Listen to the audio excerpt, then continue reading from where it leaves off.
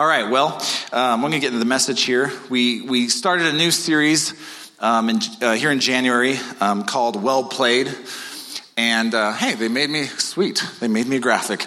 Well played, of course, is if someone makes a good play in a sport or a good move in a board game, a chess match. They make a good argument in a debate. A lot of times the response would be, well played. Hey, well played, that was good.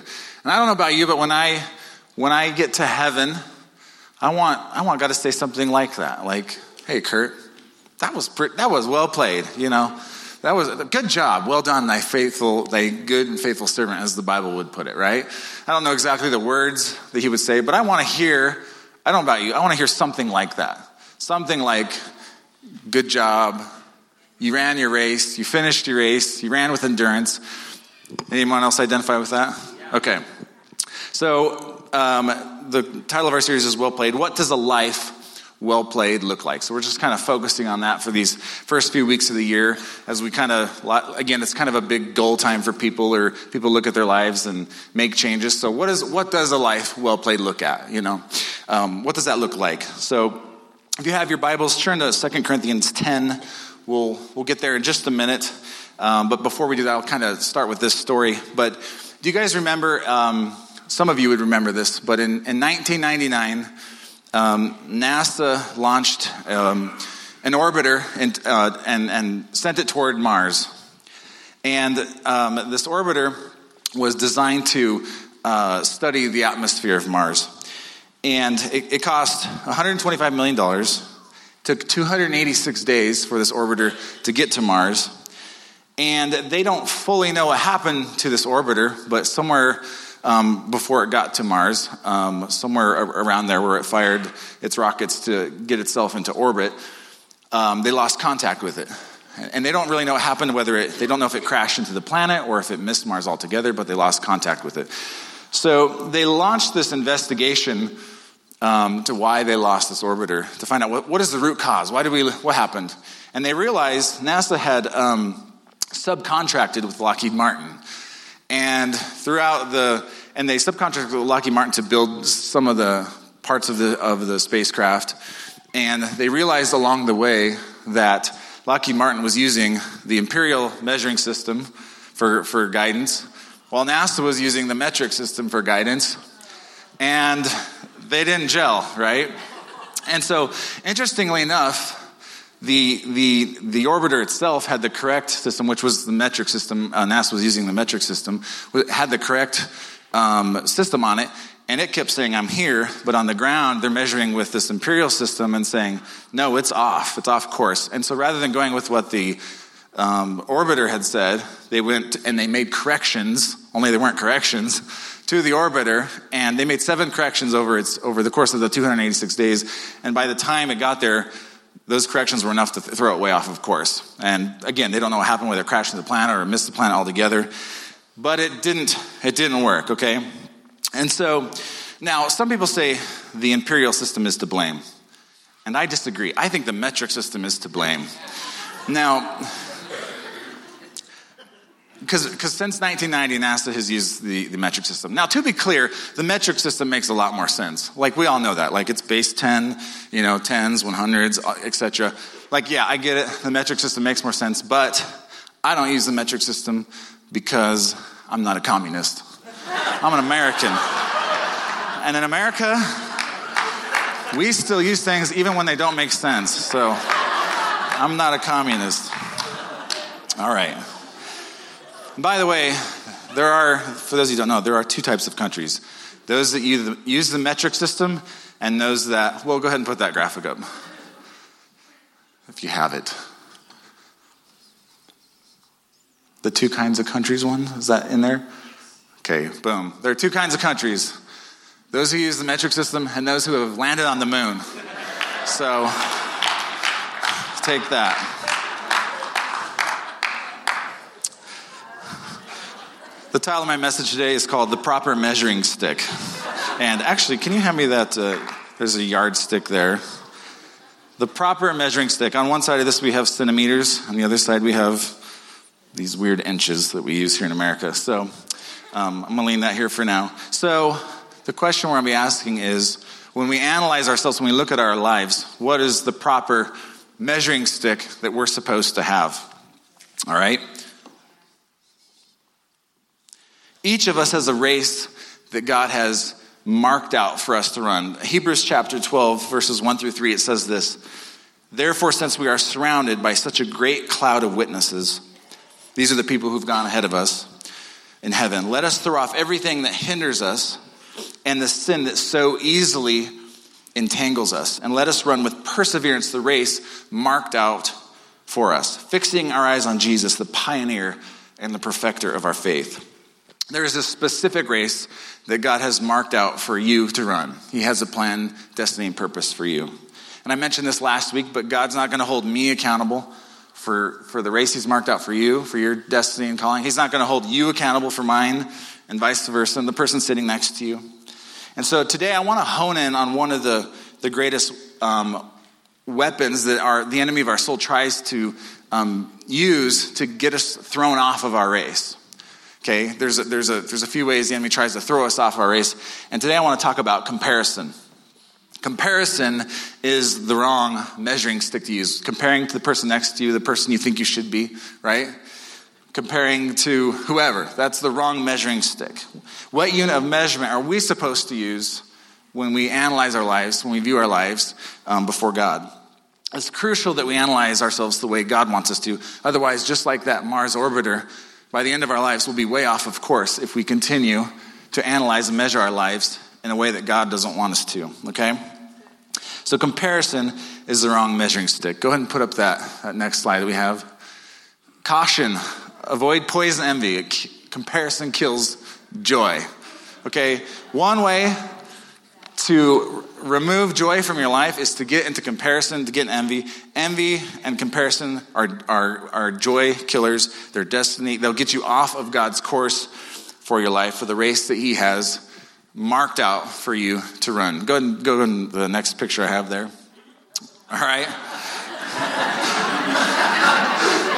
Everyone's like wishing there's someone else, right?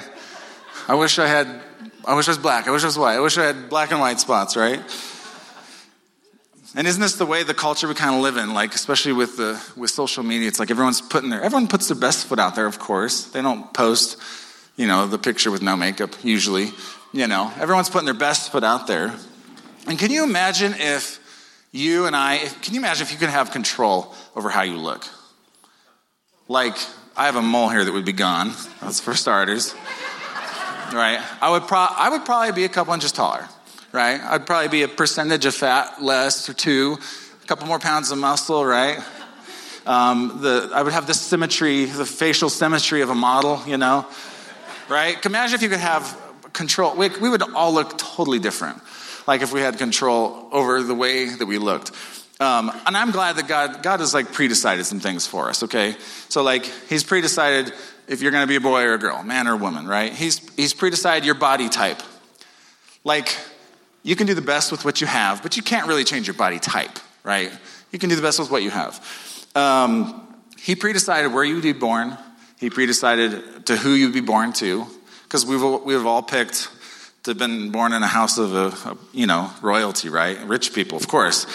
That's what we would probably picked, but he pre-decided that. But listen, when we're trying to be someone that we're not, we're trying to achieve something that's outside of our reach, okay? All right, did you find 2 Corinthians? 2 Corinthians 10, 12 through 18 is what we're going to read. The Apostle Paul had a lot of critics of his ministry. And in 1 Corinthians and 2 Corinthians, he addressed some of these questions that was coming at him from his critics. And this is how he dealt with them. So this is kind of the defense of Paul's ministry. So 2 Corinthians chapter 10, verse 12.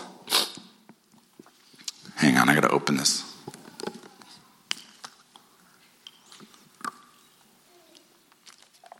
Paul says, we do not dare to classify or compare ourselves with some who commend themselves. So there's these people they're commending themselves, right? They're patting themselves on the back. When they measure themselves by themselves and compare themselves with themselves, they are not wise. Okay? So Paul says, look, comparison, it's unwise. Like, it's not just a bad idea. It's actually an unwise way to live your life.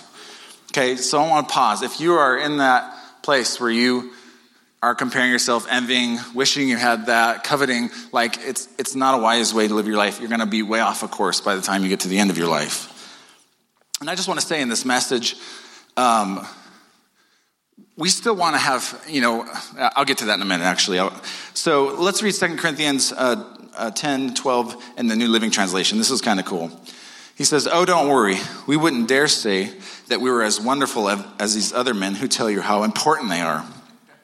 They are only comparing themselves with each other, using themselves as the standard of measurement. How ignorant, how unwise," in other words, is what he's saying. So their standard of measurement, these other men that he's talking about, they're comparing themselves with each other. Well, I'm not as bad as you, or whatever, or I'm more holy than you. They're comparing themselves with each other, by themselves. And he says, this is unwise. This is unwise behavior, okay? So comparing yourself to others and comparing yourself even to yourself is an unwise measuring stick. Okay, go ahead and put up that next slide I had. So this person is measuring themselves by themselves only, and this is why it's a bad idea to measure yourself by yourself.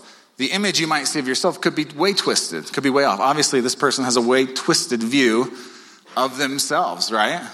So even comparing yourself by yourself is unwise. It's not wise to do that, okay? We want to get God's view of us, right? That's the measuring stick we want to have. We want to have God's view of us. All right, we're going to, let's go to the next verse, 2 Corinthians 10:13. "We will not boast about things done outside our area of authority. We will boast only about what has happened within the boundaries of the work God has given us, which includes our working with you." Okay, so the word boast here, he's not talking about like bragging. He's just saying there's a sphere of authority that I have, and Paul's like, there's a sphere of influence God gave me, and there's an area of influence that he hasn't given me outside of that. The word boast here, this is really interesting. It means living with your head up high, boasting from a particular vantage point by having the right base of operation to deal successfully with a matter. Okay, and it comes from a root word that is translated neck, and it's what holds the head up high. Figuratively, it refers to living with God-given confidence. Okay, so he's like, I'm not going to boast. I'm not going to have God-given confidence outside of my arena of authority, but within what God has given me, the area he's called me, I'm going to hold my head up high. I'm going to have confidence, Godfidence, right? Within that area that he's given me. So listen, when we stay within the boundaries that God has given us, we can have confidence in him. When we stay within the bounds of the race that he has for you to run, you can hold your head up high. You can have confidence.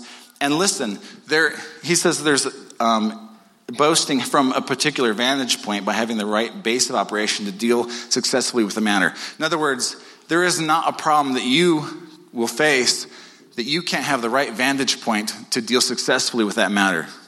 Let me say it another way. There's nothing that you're going through in your life that God doesn't have an answer for.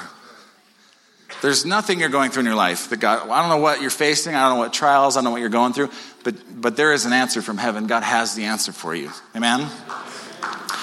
So hold your head up high, have that vantage point, have God-given confidence within the sphere that he's given you. But listen, when you compare yourself to others, you're actually getting out of bounds. Right? There's an area he has for you. When you start comparing yourselves, you're out of bounds. And you can't have God-given confidence when you're in comparison. You can't hold your head up high when you're in comparison. You can't know that you'll have the right base of operation to deal successfully with every matter in your life if you're outside of the sphere that God has given you, okay? So I don't know if you've ever heard this saying, but whatever you build your life on is what you'll have to sustain it on. So like if you build your life upon self-promotion, you'll have to sustain it on self-promotion. Like I've heard this with ministry. Whatever you build your ministry on is what you'll have to sustain it on. If you build your ministry on hype, hype and the lights, you have to sustain it on that, and that's a lot of work. If you build it on the presence of God or the anointing or on prayer, that's what you can sustain on, and that's a sustainable trajectory. And then actually God holds things together, right? I don't know about you, but I don't want to constantly be at work to hold my whole life together. I want God to hold it together when I'm in his will. Whatever you build your relationships on is what you're going to have to sustain on. If you build a relationship on a facade, you're going to have to sustain it on the facade. Right? If you get a promotion and you built it on self-promotion, you're going to have to maintain it by self-promotion. Okay, let's jump back to 2 Corinthians 5:12. We're going to read 1 through 18. Paul says, "Are we commending ourselves to you again? No, we are giving you a reason to be proud of us so you can answer those who brag about having a spectacular ministry rather than a sincere heart." Okay? Apparently in Paul's day, there were people with ministry, and Paul talked about people who preach Christ out of selfish ambition and some with a sincere heart. And listen, we talked about last week, building our life on the foundation of Christ, but building with the gold, precious stones, and silver, wood, hay, or stubble, and that our works would be tested by fire. In other words, God will test the quality of our work at the end of our lives to determine whether this is worth a reward or not. And if you build your life on one of the ways is to build it with a sincere heart. Whatever you do it with sincerity. That is one way, not the only way, to build something that will last for eternity. But doing it out of selfish ambition, envy, self-promotion, that kind of stuff, I can assure you, doesn't hold up to the test of time. But in ministry, it's important to do what God has told you to do. I mentioned this last week. It's important for you to do what God's told you to do, right? Not necessarily what is the biggest and the flashiest and what will attract the most people. Like some people are called to ministry to people who, what is the word I'm looking for? Like sex offenders. Like there's people who are called to minister to them. And for sex offenders, a lot of the times because of their parole, they can't even come to a church like this. And so how do they get ministry? Well, I know people who do ministry for sex offenders. They have to do something where there aren't kids around, because of the nature of and they're ministering to those people. Well, listen, that kind of a ministry, by man's standards, will probably never be like very glamorous and flashy, will it? But some people are called to do that. Some people are called to do all kinds of things that never really get noticed that much. And I think in heaven, God, again, he's not going to tell them, well, why didn't you do what Pastor Kurt was supposed to be doing? He's going to say, no, you did what I told you to do, right? So we will have to, again, stay in our lane, be in the sphere of influence God has given us, and let him be in charge of the reward. Okay, let me read one more verse here. We're getting close to the end here. 1 Corinthians chapter 4, verse 3 through 5. Again, this is Paul. He says, I care very little if I am judged by you or any human court. Indeed, I do not even judge myself. My conscience is clear, but that does not make me innocent. It is the Lord who judges me. Therefore, judge nothing before the appointed time. Wait until the Lord comes. He will bring to light what is hidden in darkness and will expose the motives of the heart. And at that time, each will receive their praise from God. Okay? Motives are huge. Motives are really important to God. I don't know, I'm not very familiar with a lot of other religions, but the Bible is talks a lot about the motives of our heart. You can have the right motive, right? And do the wrong thing. You can have the wrong motive and do the right thing. But God cares a lot about our motives. He cares about what drives us. And I constantly bring my motives before the Lord. And if I find myself in this place where I hear, something happened, and I think that's a way that I can maybe promote or get more influence or whatever. Here's a good example. I meet a lot of people that come and visit church. I ask them, their name or whatever, or I see them at the store. Oh, you're the pastor of City Lights. And I realize, they might come visit my church, and they're disgruntled with their church. Like there's an offense or something with their church. I realize at that point, I have to be careful. Because they could be called to their church that they're at. They're just going through something. And maybe I'm supposed to encourage them to go back to the leaders that God has called them to and work it out, right? At that moment, I could try to snipe them, you know what I mean? No, come to my church, it's better, But I tread carefully on that. And I just tell people, you have the ability to hear God for yourself. If you want to come check us out, great. But if God has planted someone somewhere, I'm not going to add fuel to the fire that they're going through, right? So there's an example, okay? And if you could think of something in your own life of a way to benefit yourself, that hey, I could get a little bit ahead here, if I do this, okay? We don't want to do that. But Paul says, in terms of judging himself, he's I don't even judge myself, right? I don't even judge myself. I'm just doing what God has put before me. I'm doing what he's called me to do. I'm not even the judge of myself. Now, that's not to say you don't have people who speak into your life. You want people that speak in your life. You want mothers in the faith, fathers in the faith, You want mentors. You want to have transparency. So I'm not saying none of that is relevant. But he's just saying, hey, at the end of the day, when I've done what God has called me to do, I'm not even going to judge my own heart. God will do it at the end anyway, and he'll reward to each what they have done, right? And again, I just want to say we're not talking about salvation here. Heaven talks about rewards. There are rewards in heaven. I don't fully know what that even looks like. Salvation, going to heaven itself, is a free gift. That is putting your faith and trust in Jesus, right? That's a done deal when you do that. But the Bible does talk a lot about the life that he's called us to live, and there will be reward in heaven for that, okay? He says, I don't trust myself. I don't compare myself or my ministry to anyone, including myself. I'm going to do what God has put in front of me, and I'm going to have God confidence in the midst of that. And I know that there's going to be an answer to every problem. There's a solution for every problem that I'm facing when I'm within the realm of authority God has given me. It's so good. And so remember, it's not wrong for you to be exalted. It's wrong for you to exalt you. It's not wrong for you to be promoted. It's wrong for you to promote you, right? I remember before I was working before I was a young adult pastor at Res Church in Loveland, I was a meat cutter at Safeway in Windsor. And I was a journeyman meat cutter, so I'd been doing it a while. And we had a guy who came in. He didn't know anything about cutting meat. And I did a lot of his training. Like, I was a journeyman. I did a lot of his training. Well, years go by. He's almost through his apprenticeship. He's almost through journeyman. And there's like a meat manager position. And we both apply for it at the store we're at. And I'm like, yeah, I'm going to get this because, I trained this guy, right? And by the way, I'd applied for several other times for meat manager position, never got it. And they picked this guy. And I was like, I trained him, you know what I mean? And, I had to wrestle in my heart over that. It's like, oh my God, he's my boss now. The guy that I was telling what to do, he's going to tell me what to do now, And listen, in retrospect, it was good that happened that way. He actually, even though he didn't have as much meat cutting experience, he actually had more managing experience. He was more mature than me in that regard and had more skills for the job. And in retrospect, it was better because I wasn't supposed to be there forever, right? But honestly, this is a good pause. I still felt like I was supposed to apply for the job because you learn something when you apply for a job. Sometimes people will apply for a job and they don't get it and they're like, God, you told me to apply for the job. I didn't get it. I'm mad at God now. Listen, you could still learn something from applying for the job, right? Or you ask a girl out and she said, no, I thought you said to ask a girl out. I remember just as a young adults pastor, I always talk to guys who ask a girl out and she shot him down or whatever. Now I always I'd always commend the guy good job for taking a risk. It's okay. She said, no, big deal. Ask another girl out, you know what I mean? You learn something from the process. And I honestly think sometimes God will tell you to do something knowing you're not going to get the job, knowing the girl's not going to say yes, right? Because you're learning something process, but you're trusting him with the results, right? We have to trust him with the results.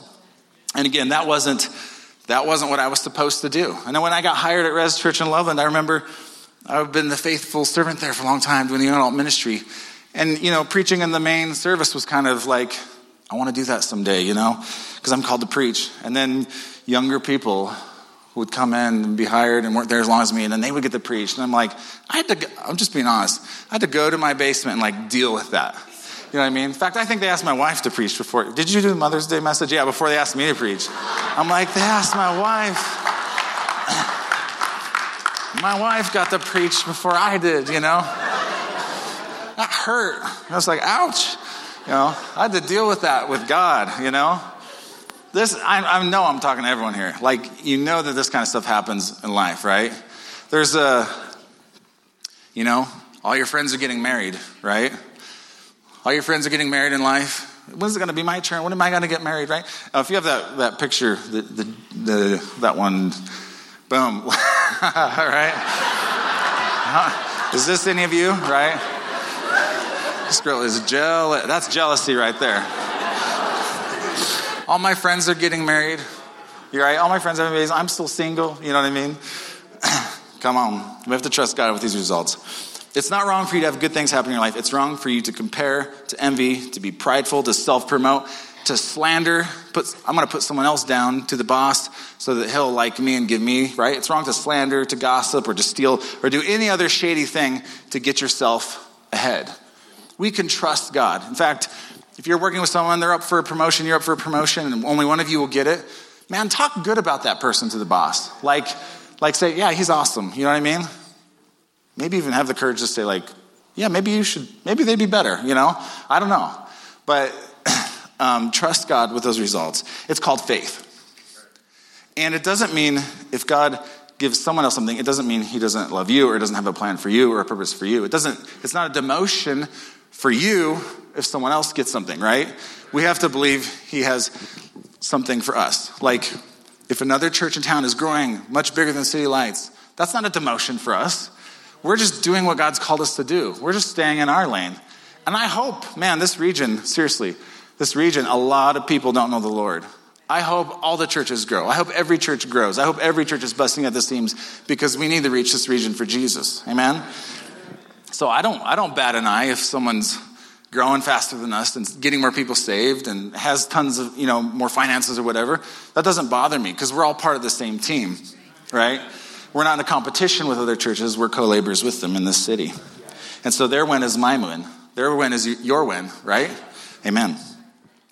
So the proper measuring stick, listen, the proper measuring stick is it's not other people, comparing yourself with other people. It's not comparing yourself against you. It's actually just in God's eyes. He's the one with the right measuring stick.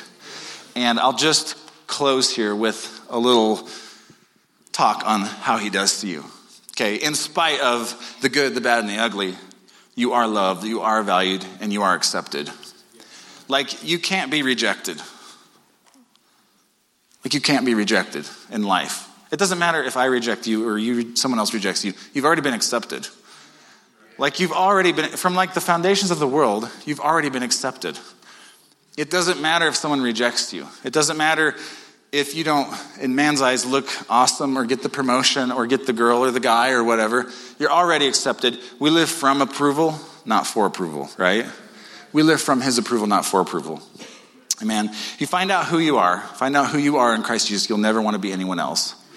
If you find out who you are, that'll be enough to excite you every day to get up and to be so excited to like storm this world for Jesus. Like wake up and like, Jesus, let's go get it. Like it's a new day. Come on. All right. This reality right here, this will keep you within the boundaries of what God has for you, right? We get in comparison, we get out of bounds. But we stay within the realm of authority he's given us. We can believe God that he has the solution for everything we're facing, everything we're going through. He has the solution. He has the answer. Amen? All right. I'm going to pray and then we'll close. Are you closing? Is someone closing? Jory's closing. All right. Why don't you guys stand to your feet and we'll pray and then we'll dismiss y'all. Father, we love you. We thank you for today. I thank you for every individual in this place, Lord God.